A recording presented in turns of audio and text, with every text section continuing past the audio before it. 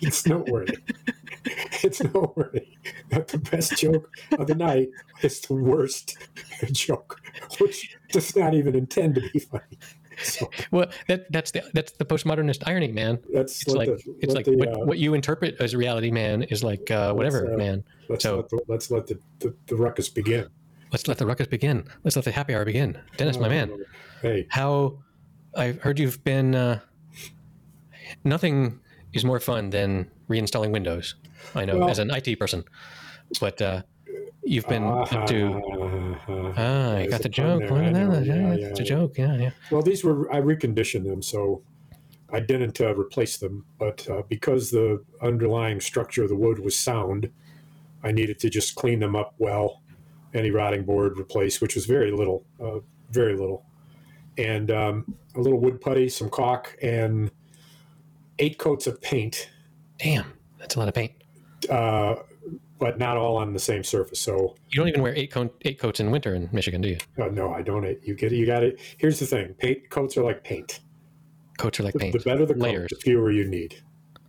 That's so true, man. So because I'm using a paint product that comparatively is second shelf and costs appropriately second shelf, it's thinner and it doesn't cover quite as well. But I'd rather have that. So it's not paint thinner; it's thinner paint. Correct. Right. It's water based, so there is no paint thinner involved. Clean up with water. It's not oil based. Does it not rain? What of is made rain if not water? Man. It will rain, but it'll be dry before it rains. So you can only clean up the paint with water when it's wet, which is ironic because you're making it more wet. Otherwise, of course, it doesn't actually dry firm for 4 hours. So there's varying degrees of, just like the story I told you about paint drying. Remember that? I dream about it. Twice a week. It's worth repeating. Okay, I'm going to go sit on the sofa, and I'll be back in a little bit. But at any rate, what that means is while it comes off rather easily immediately when it's still very wet, it'll continue to come off with varying degrees of scrubbing for the next several hours. And then when it dries to a certain point, you have to paint over it. It won't scrub clean. It dries too much. I could probably clean it up realistically, without any smudging, within 2 or 3 minutes. After that, it's hard to clean it up without leaving a smudge. But anyway, I had to do glazing. I had thought of a new way to do glazing, and before I tried it, I confirmed it with a YouTube guy who must be true then acted like it was his idea. No, he showed me in the video, which I already knew was helpful. But instead of using glaze, which takes 4 to 5 hours to harden, I instead used a really light weight spackling. Yes, you mentioned that last time. Yes. I did talk about that. Yeah. Well, anyway, so 8 to 10 hours per unit. So glazing, like I Googled glazing, and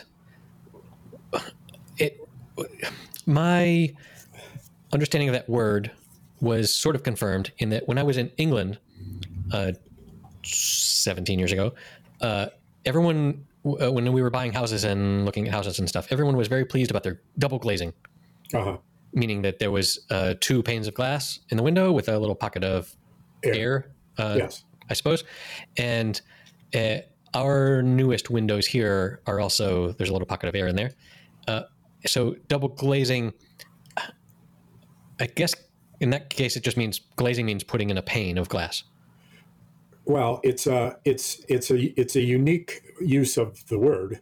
It's very descriptive on the face of it, because you are putting into, what is it, a 4-pane or a 6-pane or a 2-pane window? Yeah. Which is it? Yes, 4, 6, 8. Man, there's like you don't know. I got so much pane, man. How many squares are in your window? 2. I've got 2-pane windows here. How many pieces of glass with edges? In the window that I'm thinking about now, 3. 3. You weren't thinking about an odd number, were you? I wasn't. But there it is. Which means there's 6 pieces of glass when it's double paned. No, there's 3 pieces. Well, yes, 3. Yes. And I don't call that double glazed. I call that double paned, but it's the same principle. But here on the face of it is this: for every piece of glass in there, you are double glazing. You're glazing twice. Because glazing not only refers to, I think this is a unique use of the word, but it actually also refers to putting the putty in that holds that pane of glass to the wood, using also push pins, which you may be familiar with. I've talked about them. Yes. That you push in, Yes. and then the glazing covers that. Glazing dries out, and when it dries out, it chips away from the wood and the glass, and sometimes it all falls out, which is sometimes easier when only part of it falls out, because when part of it falls out, it's in there like rock. And when you try to chip it out, which isn't recommended, you can slip and break the glass. So what you do instead is you put new glazing over the top of it. And in order to do that, you've got to increase the depth of the glazing. And if one of the 4 lines of the pane are thicker than the other 3 to a degree that's notable, it looks odd. So there's another way to fix a broken putty, a broken glaze. And I did that, which is to put a glob of it on my finger and just smooth it over with my finger until I was happy with it. If my finger was dry, I would get it slightly moist. I know, Yeah, maybe. I know. So the double paned windows that I'm referring to are actually aluminum, not wood. So they're not glazed at all in this case. There's no glazing in aluminum. They're sliding into.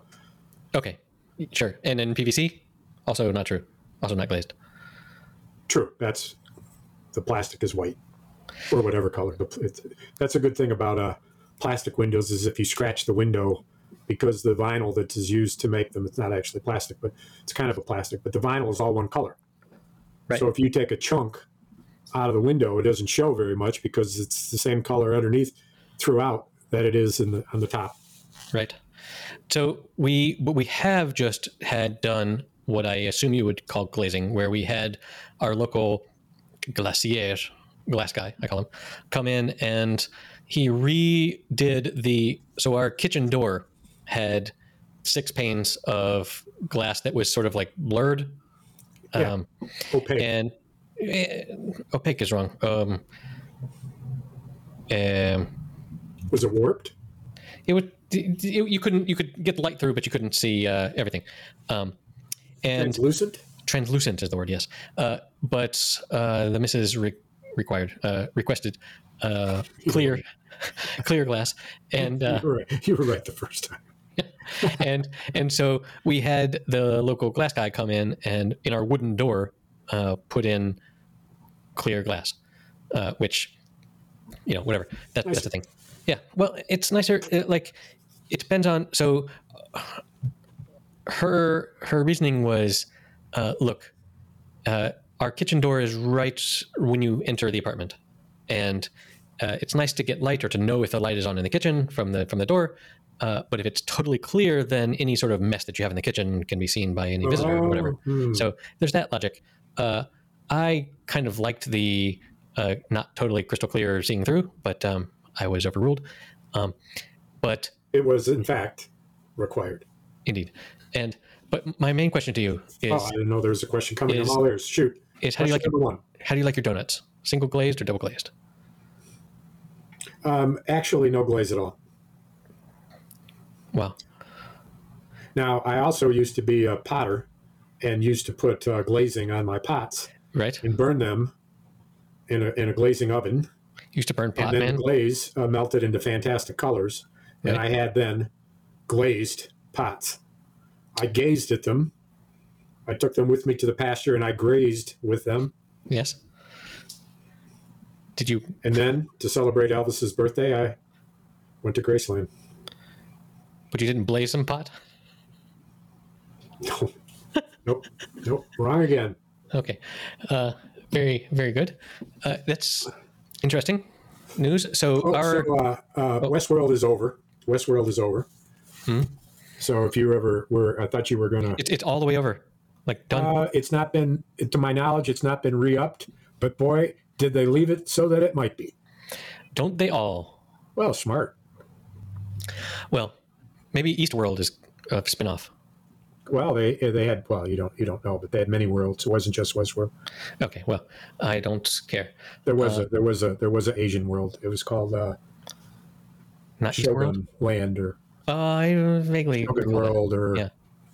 So, I am also mourning the death of a series. Better Call Saul. I never did catch it, but I've read so much about it. But you haven't seen Breaking Bad either, right? So does one precede the other? The irony of that question is fantastic. So Breaking Bad came out first, and because Breaking Bad was so good, they were able to make a spin-off called Better Call Saul that is a prequel. And so they had this amazing, like, what a corner to paint yourself in as a drama writer, to say, okay, we're going to write this, we're going to show how this character that you know from this show was created. And all the characters, like, there were some characters that were just like a throw off line in Breaking Bad where Saul said, oh, did Lalo sent you? And that was like not a thing that was a thing at all. That was just a throw off line. But then they like created this whole storyline behind this character that was just a brief mention. And of course, not knowing at the time when they did, it was exactly a throwaway line. Exactly. It was a throwaway line. That's the creative process working backwards. That's fascinating. Exactly. And so they built this thing that was like destined, like it had to finish up. Like there were characters that you knew couldn't be killed because they appeared later. And it was a really fascinating process. And I've been listening to a podcast where like after every episode, they talk like for an hour, the creators of the show, about like how they made that episode, which is super fascinating. I would love more of that from other now, do you watch the post-show notes for Barry, for example? See, I don't get those. That's weird. Yeah, you have them via your HBO or whatever, but I don't, because I have a different HBO via Spain, and they just have paid for part of it or whatever. Right. So that's interesting. I would love that stuff, but well, what's always and no spoiler here because you recognize it, but what is the case is the degree to which when they're writing an episode, they really don't have any plan whatsoever about what's going to happen next, because they're not sure. The only thing they know is they wanted to get this episode done. Right. And what happens next is and sometimes they might have one or two general storylines that they're going to weave their way through. So there's a beginning, middle, and an end of the season. But how they say, when we listen to that episode again, and what my co-producer, my co-writer, whoever it is in this case, what Bill wrote was so wonderful that we just decided to run with it. We had no idea at the time we were going to. Exactly. But we ran with it, and because of that, we created this entire storyline, and it's like, wow. Yeah, the Better Call Saul people do the same thing, where, but they have stories where like a particular actor that was going to be just a throwaway person just fucking killed it. And then they were like, well, we need to see more of this character. Let's write more of this character. And some of the characters that finished and were the most important ones in Better Call Saul were ones that were booked for 1 or 2 episodes, where they were just like, we need a character as a foil for the main character or whatever. Same actors? Oh yeah. Like if the actor really crushes it, then they look for a way to write that person back in. And so the Better Call Saul is not so preliminary to Breaking Bad that you don't have to show an adult in Breaking Bad who's a teenager in Better Call Saul. The proximity of the years is closer. True. Great question. When they do have, aside from the main character, Saul, almost none of the characters that were later in Breaking Bad are in Better Call Saul. Towards the end, they did a little bit of overlap where they had the primary characters of Breaking Bad appear in Better Call Saul, and they told me they mentioned in the podcast that those were recorded like normally they write and shoot and write and shoot and write and shoot, but these particular cameos from the stars of Breaking Bad were booked like almost a year earlier, so they like had to write sort of what that cameo would look like in episode Far Away From Now, and they shot that, and then they could sort of tie that in. But no, almost none of the characters overlap, and they do. I mean, Hollywood makeup, man, it's magical. Yeah. They can make you look 10 years younger, 10 years older.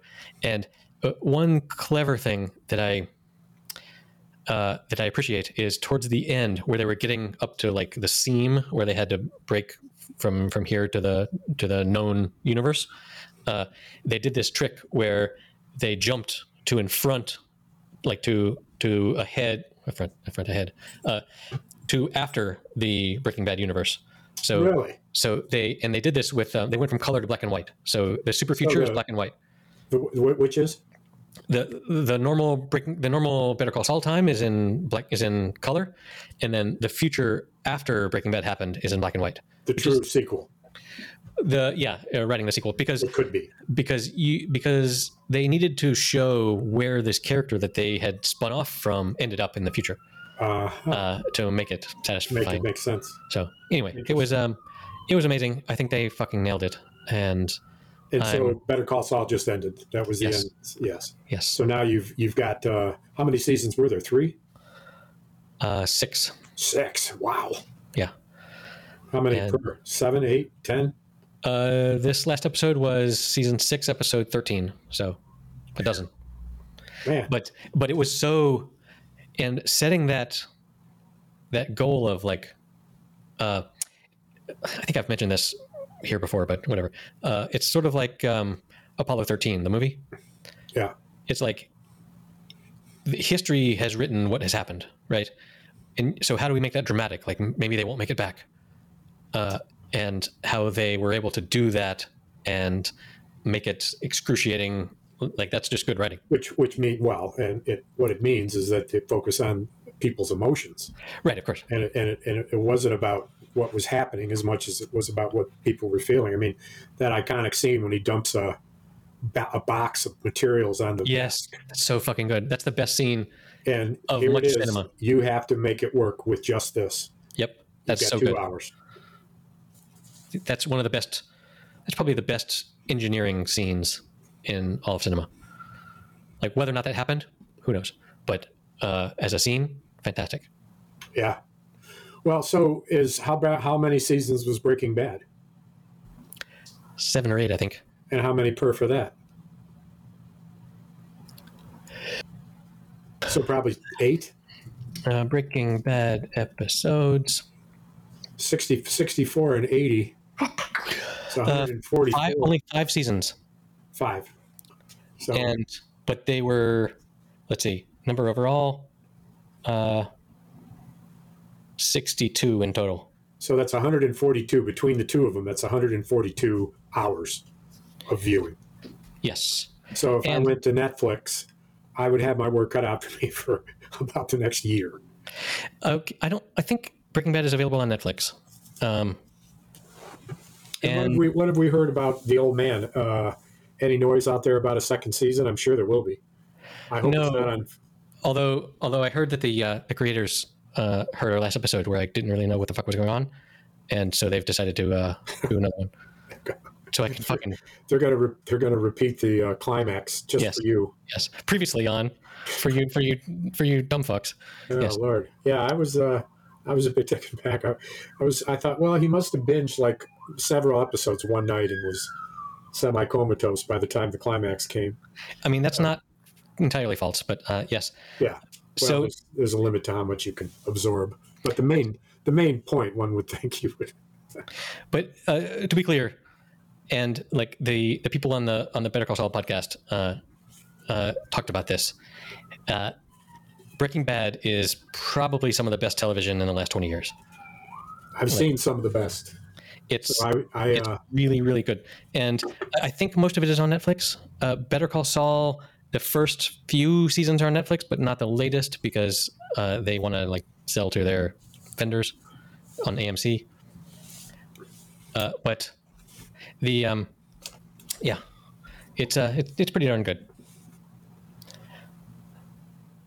So our painters are done. They said, "Hey, is there anything else we can help out with?" And I was like, "I got a list of like 4 or 5 things here that I would rather you do than me." And so like they drilled a hole through some ceramic tile and hung a whiteboard in the kitchen, and some other stuff that's smart. it would have been difficult for me, but for them, like, so as an example, our whiteboard, it's a typical whiteboard with a wooden border, and there were, those little eye hole screw things that you do to like put into hooks. Mm-hmm. I had put in like extra of those because I had attempted to attach it to the wall with like suction cups. So there were like 4 little hooks, and but that had failed because we woke up several mornings and the thing was on the floor. And so I said, "Hey man, can you like screw this in?" And I said, "You don't need to use all 4 of these." And he was like, "I'm not going to use any of these. I'm not going to put the eye holes. I'm not going to put the hooks at the top. I'm going to put them along the side so you don't see the hooks shooting up from the top." Right. Like duh. And I was like, "Yeah, sure, yeah, do that." And so he did it fucking perfectly. Right. Like these things that are so like difficult, they wouldn't occur to me, are so obvious to someone that does that. In the same way that if this guy wanted a website, I'd be like, "No, don't do what your first 7 ideas are. I'll tell you what to do." Well, what's funny is that there are these really quick YouTube videos, really quick, where a guy who's a handyman is showing you in rapid order 5 or 6 unique things, how to hang wire using clips. Right. And one thing, that he did was he took a plastic pipe, PVC pipe that was about 4 inches through it, 4 inches tall, so as you say, not circumference, but diameter. Mm-hmm. And he cut a piece of it, and then he cut an edge off of it so that you could like pull it open a little bit. It was like a mm-hmm. sleeve that could open a little bit.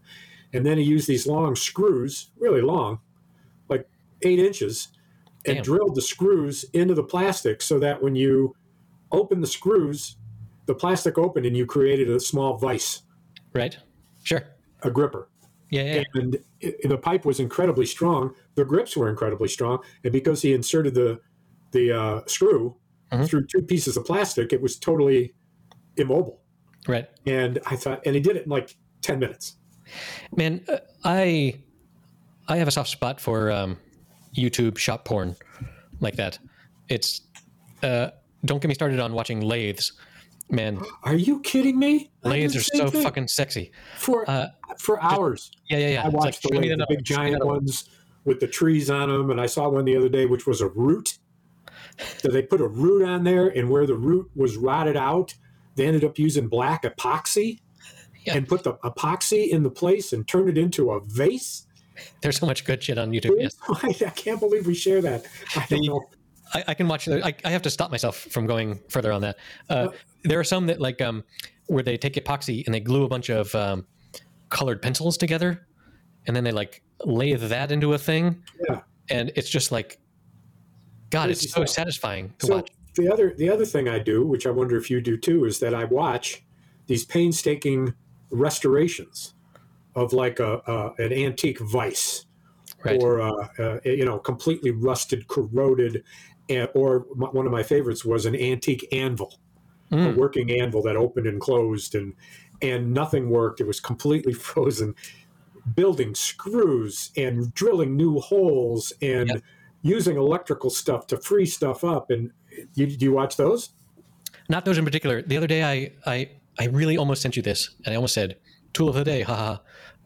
It's this guy about my age who, I guess he's trying to sell these eventually, but he's a welder, and he talked about all the problems with existing like work tables, and he talked about how some of them don't have wheels, so you can't wheel them around the shop, and some of them aren't exactly flat, and when you're welding, you want to be able to clamp stuff down for a while, and so you want to be able to clamp stuff like in the middle of the table, and for that you need a table full of holes, and you need it depends on the type of hole that you want to build a table.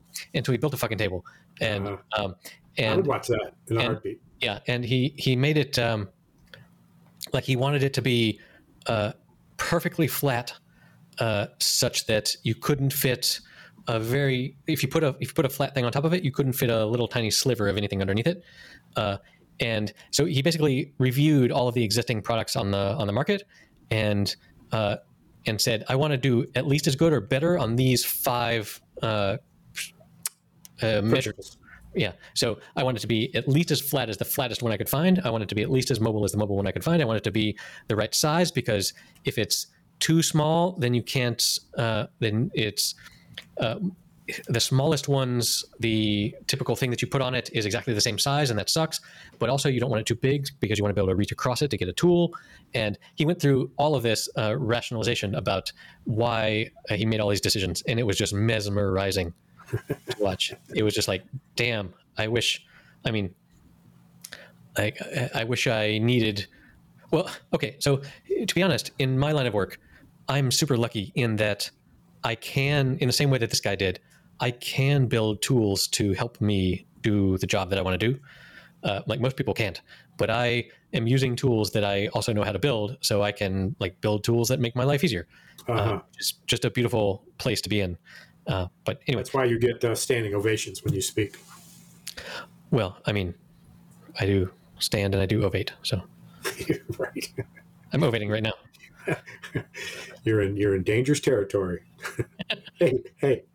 So I remember back in episode, I want to say 63. I said that Trump would only leave office Yes. when he committed suicide. And little did I know then that the preceding event, which would cause that suicide, was him being found out that he was in fact a secret agent and practicing espionage for Russia. Uh-huh. And dun dun dun. Dun, dun, dun, dun. Here we go. Yeah, but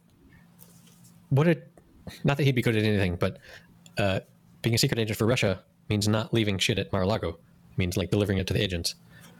This is his mistake.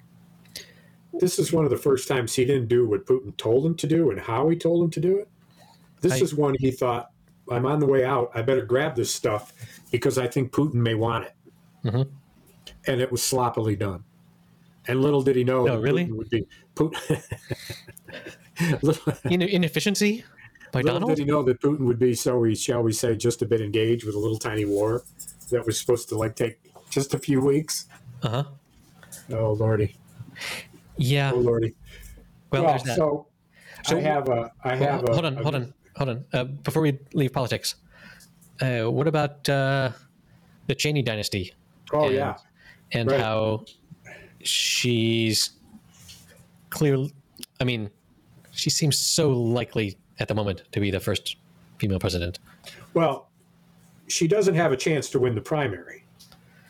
And the primary against Trump? Yes. It has to be a third party. Yeah. Well, the third party is a non-starter. Doesn't matter. That's true. It's a non-starter. So Trump has to die first. No, her job, as she says it, is to make sure Trump is an elected president. She's not going to do that by running and beating him. She's going to do that by doing a million other things and being incredibly well-funded to be able to do it.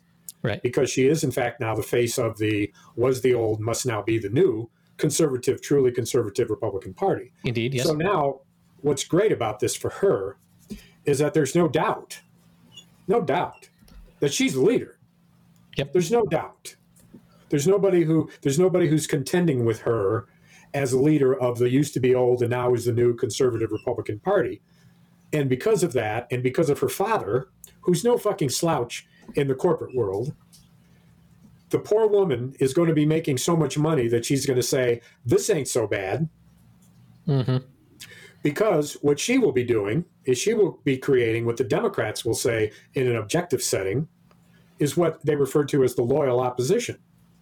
Because in order for any party of standing to be at its best and to be always pointed toward the future in the right direction, it does need, in fact, a loyal opposition who will push it and force it and use their leverage to suggest even better ideas. And so each of the two groups vies for a better position, but they each do it in something that Trump doesn't have, a Trump world doesn't have, which is loyalty. Loyalty to what? Well, loyalty to the United States Constitution and democracy of the United States as we know it. Trump world, including Tucker Carlson, has every intention of putting forth a vision of replacing democracy with an aristocracy. And they want to use Bulgaria as the model. We've talked about this. I've talked about it at any rate.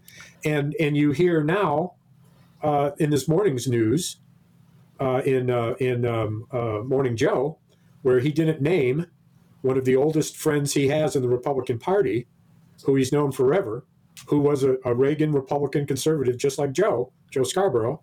And he said, you know, Joe, we can replace our form of government.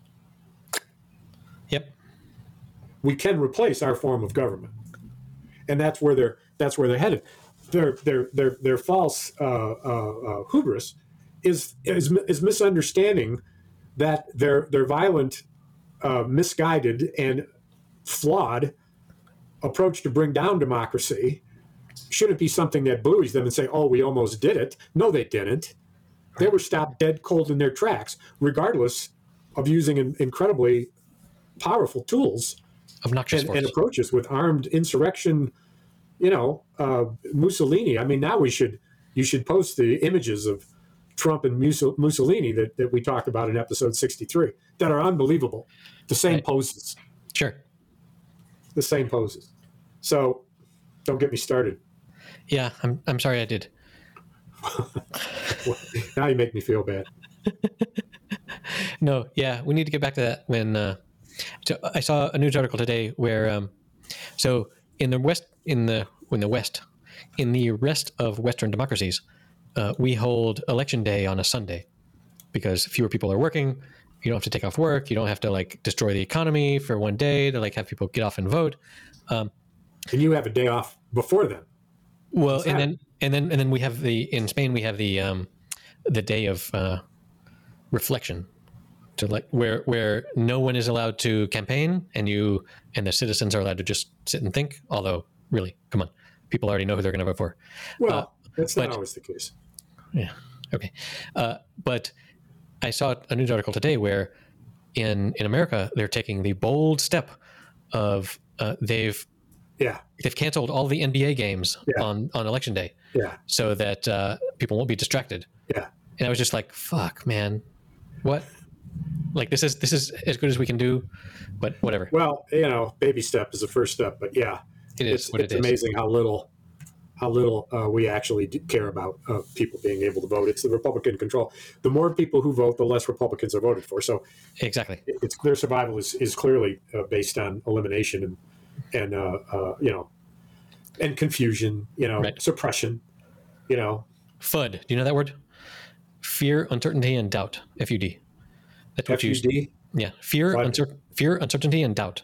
Wow. Is what you spread when there's a thing that is threatening your organization. Is you try and get people to be afraid and uncertain and doubting their news sources. Man, that's a T-shirt in the making right there, my man. Yeah, man. FUD. That's man. On the front. FUD. Yeah. It's on the back in big words.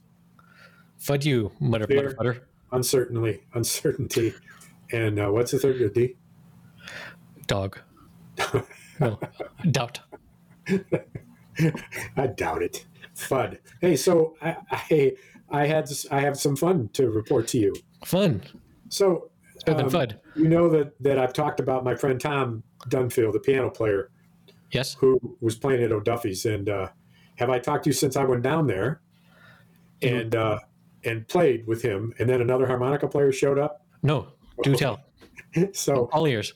There's hardly anybody there, and my buddy Tom is there, sets up his electric piano, and he introduces me to a guy named Steve, who ends up being Steve from none other than, I learned much later, the Steve Pesci Band, which is a band I heard in about 2017, 2018. Steve Pesci, yeah. And he introduces him as a guitar player, and I erroneously assumed that he's got his guitar with him, and he's going to play with Tom.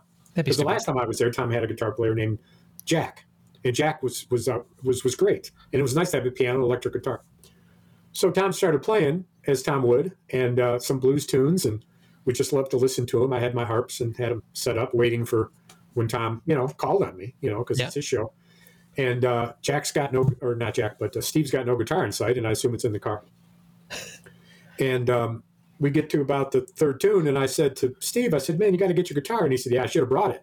Wait, he's an air guitar player. But there was no guitar even played. It was a piano. That's all there was. Okay. Oh, and I said, I thought you had it on the car, blah, blah, blah. And then and Tom says, why don't you help me out here, Dennis? So I pulled out my harp, and we started playing a duet. And it didn't take long before old Steve, as he was hearing in the melodies that Tom was meandering through bluesy tunes, and he just plays and plays. I mean, Sure. and picks it up sometimes or that, and sometimes actually this, because there's people in the audience, he actually does end it at a certain point. Oh, that's But nice. Steve starts singing Unlike this podcast. to right, no end in Or the story. Continue. I'm in no hurry. We have nowhere to go. And Steve starts singing, and as he sings, he laughs and he says, that sounds a little bit like, and he sings a Johnny Cash song, or he sings a Waylon Jennings song, or whatever. And as he starts to sing it, then Tom says, yeah, you're right. And then he starts to play that tune. And so that's how we started playing. God, I hate musicians like that so much. And so there's the three of us, and Steve has a great voice. And so I because I played with Tom some, I said, Tom, I want to sing. Let me sing Summertime. And I said, Steve, why don't you sing it? You got such a good voice. I said, you know it? And he says, well, yeah, I know it. I said, you know to sing it? And he said, well, I don't know to sing it. And as Tom was playing it, Steve was looking at the sheet music, or the Right. words that I had printed, with an absolute uncertainty. Right. Absolutely uncertainty. And I said, do you not feel comfortable doing this? There are a few people in the audience. And he said, I really don't. I said, well, why don't I start with the first verse, and then I'll turn it over to you for the second verse, and you give it back to me for the third. He says, you're on, man. Let's do it. And so Tom says, I'm coming around one more time. And he starts tinkling the keys. And I come and Summertime. And I sing it, Yep. clear and nicely, I must say. And Steve looks at me and says, holy shit, I got you. So when it came to the second verse, I turned it over to him. And he, of course, has a powerful voice. And he picked up it nicely. And then he turned it back to me for the third one. And we did that. And then shows up. This is I don't know, 40 minutes into the first Sure. 2 hours. In shows Kenny, who's a harmonica player I've talked about, who shows up at the Old Dog for open mic night. Right. And he's rambunctious and he loves the blues and he's a good guy, But as it turns out, he brings in his amp, sets up. There's three of us in this little place that holds like 12 people. Amp people, am I right? 6 tables, and mics up and begins to not just play responsive with the talent, who's Tom, on the piano. Oh, no. And instead starts playing the harmonica nonstop. Just playing. And you can barely hear the piano. And I just sat. What's wrong with these people, man? I just listened the best I could. And at one point, Tom, who's looking a little frustrated, looks at me and says, this tune's in the key of C. As if to say to me, and also to Kenny, who had to be listening, that he wanted me to play. And I thought, well, undoubtedly I will be sharing the stage with the man who's now standing here with his mic mic'd up, with his mic tuned up too loud. Yep. And so I grab it as instructed. I grabbed it to the right harmonica, the F harmonica, to play it in the key of C. and Kenny just plays louder and more furiously. And I just gave Tom a look. And I waited and listened, and then kind of quickly, put my stuff together. It sounds a bit like what's going to happen on this story here, where I'm going to just play louder and talk louder than you, and then everything is just going to go to me because I'm the more important person, and I don't really want to hear any more from you because I'm going to talk louder. And then Steve, while I'm packing up and I leave and say something, my wife called, time for dinner, whatever, which was partly true. Steve packed up and left too. We had a laugh about it, but here's the point of the story. That's just to say this. Don't be a dick. I said to Steve before he left, I said, so where, you got a band? He said, yeah, I got a band. I got a full band. Plus I play with a guy, another guitar player. And I said, well, where do you play? And he said, well, the big band hardly plays at all anymore. It's so hard to book. We keep losing our drummer. But me and Nathan, we're playing out at Zeb's, and we play here, we play there. And I said, what do you play? And he said, well, we play some blues and some country and this. And I said, oh, man. And when we were playing, he was singing some country, and he said to me, I love that harmonica with these cowboy. I said, with the cowboy tunes is what I call. Sure. And I said, oh, great. And he said, yeah, you ought to join us sometime. And I said, well, I'd love to. So he left, and I wrote him the next day, which was a weekend, and said, where are you playing? And he said, well, I'm playing at Zeb's. And he called. Instead, I wrote him, texted him, and instead of texting me, he called me. And he said, I was surprised to hear from you. He said, I'm playing at Zeb's tonight. Can you show up? And I said, yeah. I said, well, bring your stuff. We'll have some fun. So I did, and I ended up playing like the entire second set, half the tunes in the first set, and just had a hell of a time with these two guys, and played and that. And we were out at a place called Zeb's out at Texas Corners. And that, my friend, is the point of the story. The other part was just a prelude that you found laborious and time consuming. But the finale was not laborious nor time consuming. no, and I've just had a great time. And tonight I'm going to a place that is newly opened, which is surprising what their tagline is since they're newly open. But it's called Liquid Note. Whoa. And it's a brewery, and all the beer that they brew is described as if it's a musician or a piece of music. And so the analogies are all about music and beer. And this place has got music like Wednesday, which is open mic night, which is where I'm headed tonight. Wednesday through Sunday is music, but their tagline is the premier blues brewery in mid Michigan. Yeah. It's like, well, wait a minute. Okay. We just opened up. Opened up.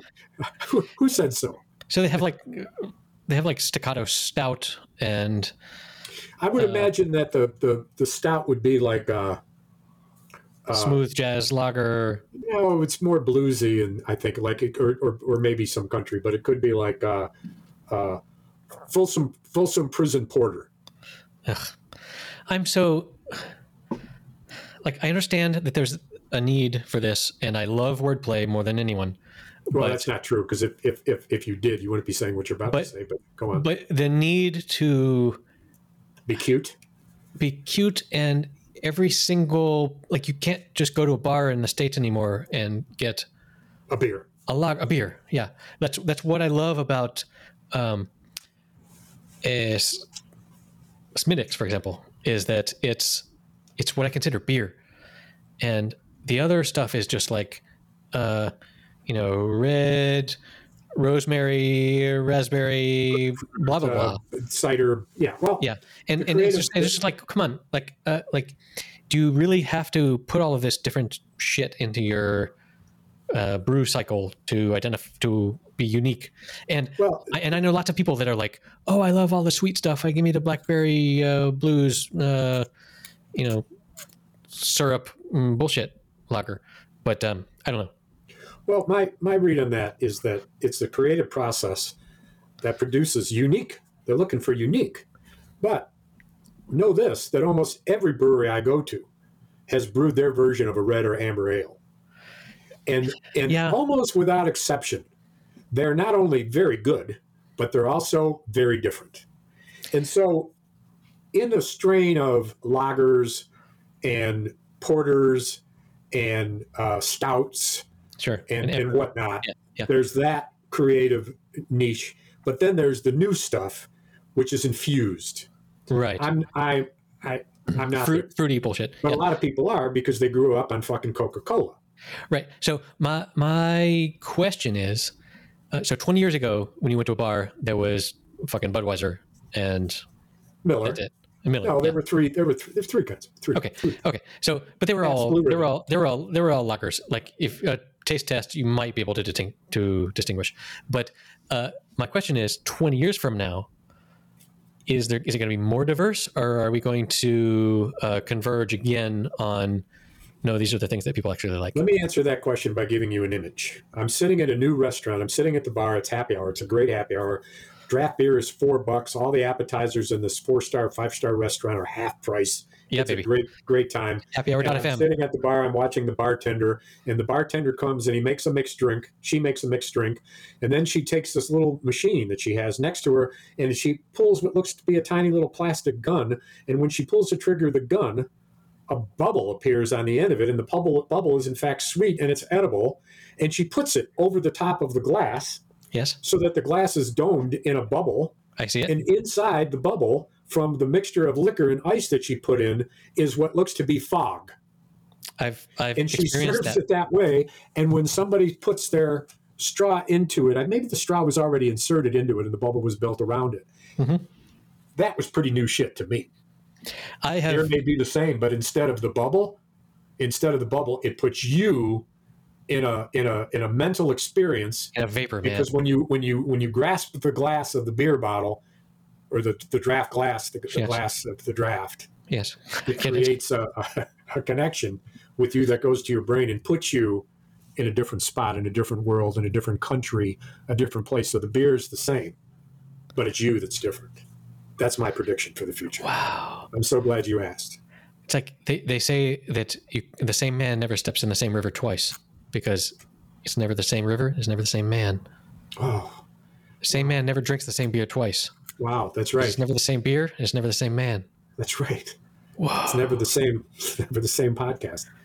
So number 158, huh?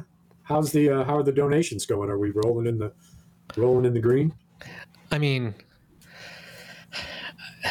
look, I'm a little disappointed about the color of my 6th Tesla, but Yeah. it charges and it drives. Yeah. Hey, is the one dude who was giving us money every month still giving us money? He is, and I love him for it. Shout out to him, man. Shout out to him. We got access to his bank account. Is there anything we can do to get more money from him? I mean, go into his bank account and take it or whatever. I mean, he's loyal. No. Yeah. What does loyal mean anymore? I mean, I don't think he listens. So, Yakin, good luck in the Arctic Circle. He lives in the Arctic Circle.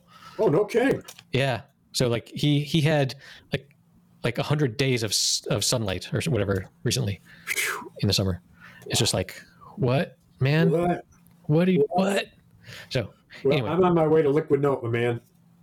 All right. Well, don't drink all your notes and don't piss all your phrases.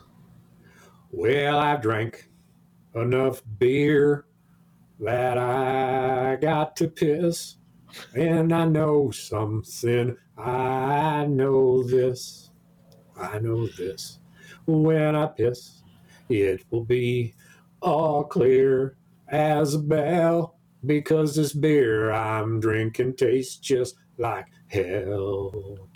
Well, it's grapefruit infused and it's infested with sugar and I hate it.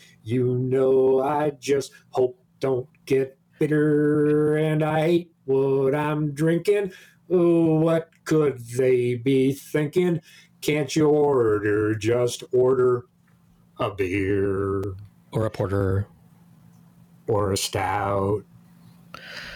Or a lager. Or an ale. Hey, to your point, though, back in the day, 20 years ago, in fact, further deeper than that, my great uncle, who you've heard, was the brewmaster, and he was putting out a darker beer, a lager, and a Christmas ale. And the Christmas ale had ambiance of red ale. So even back then, it wasn't just beer as beer. Of course, that place, it was in business for, when was in business? Maybe 50 years, but it didn't last. Nothing lasts, man. Just like this episode, man.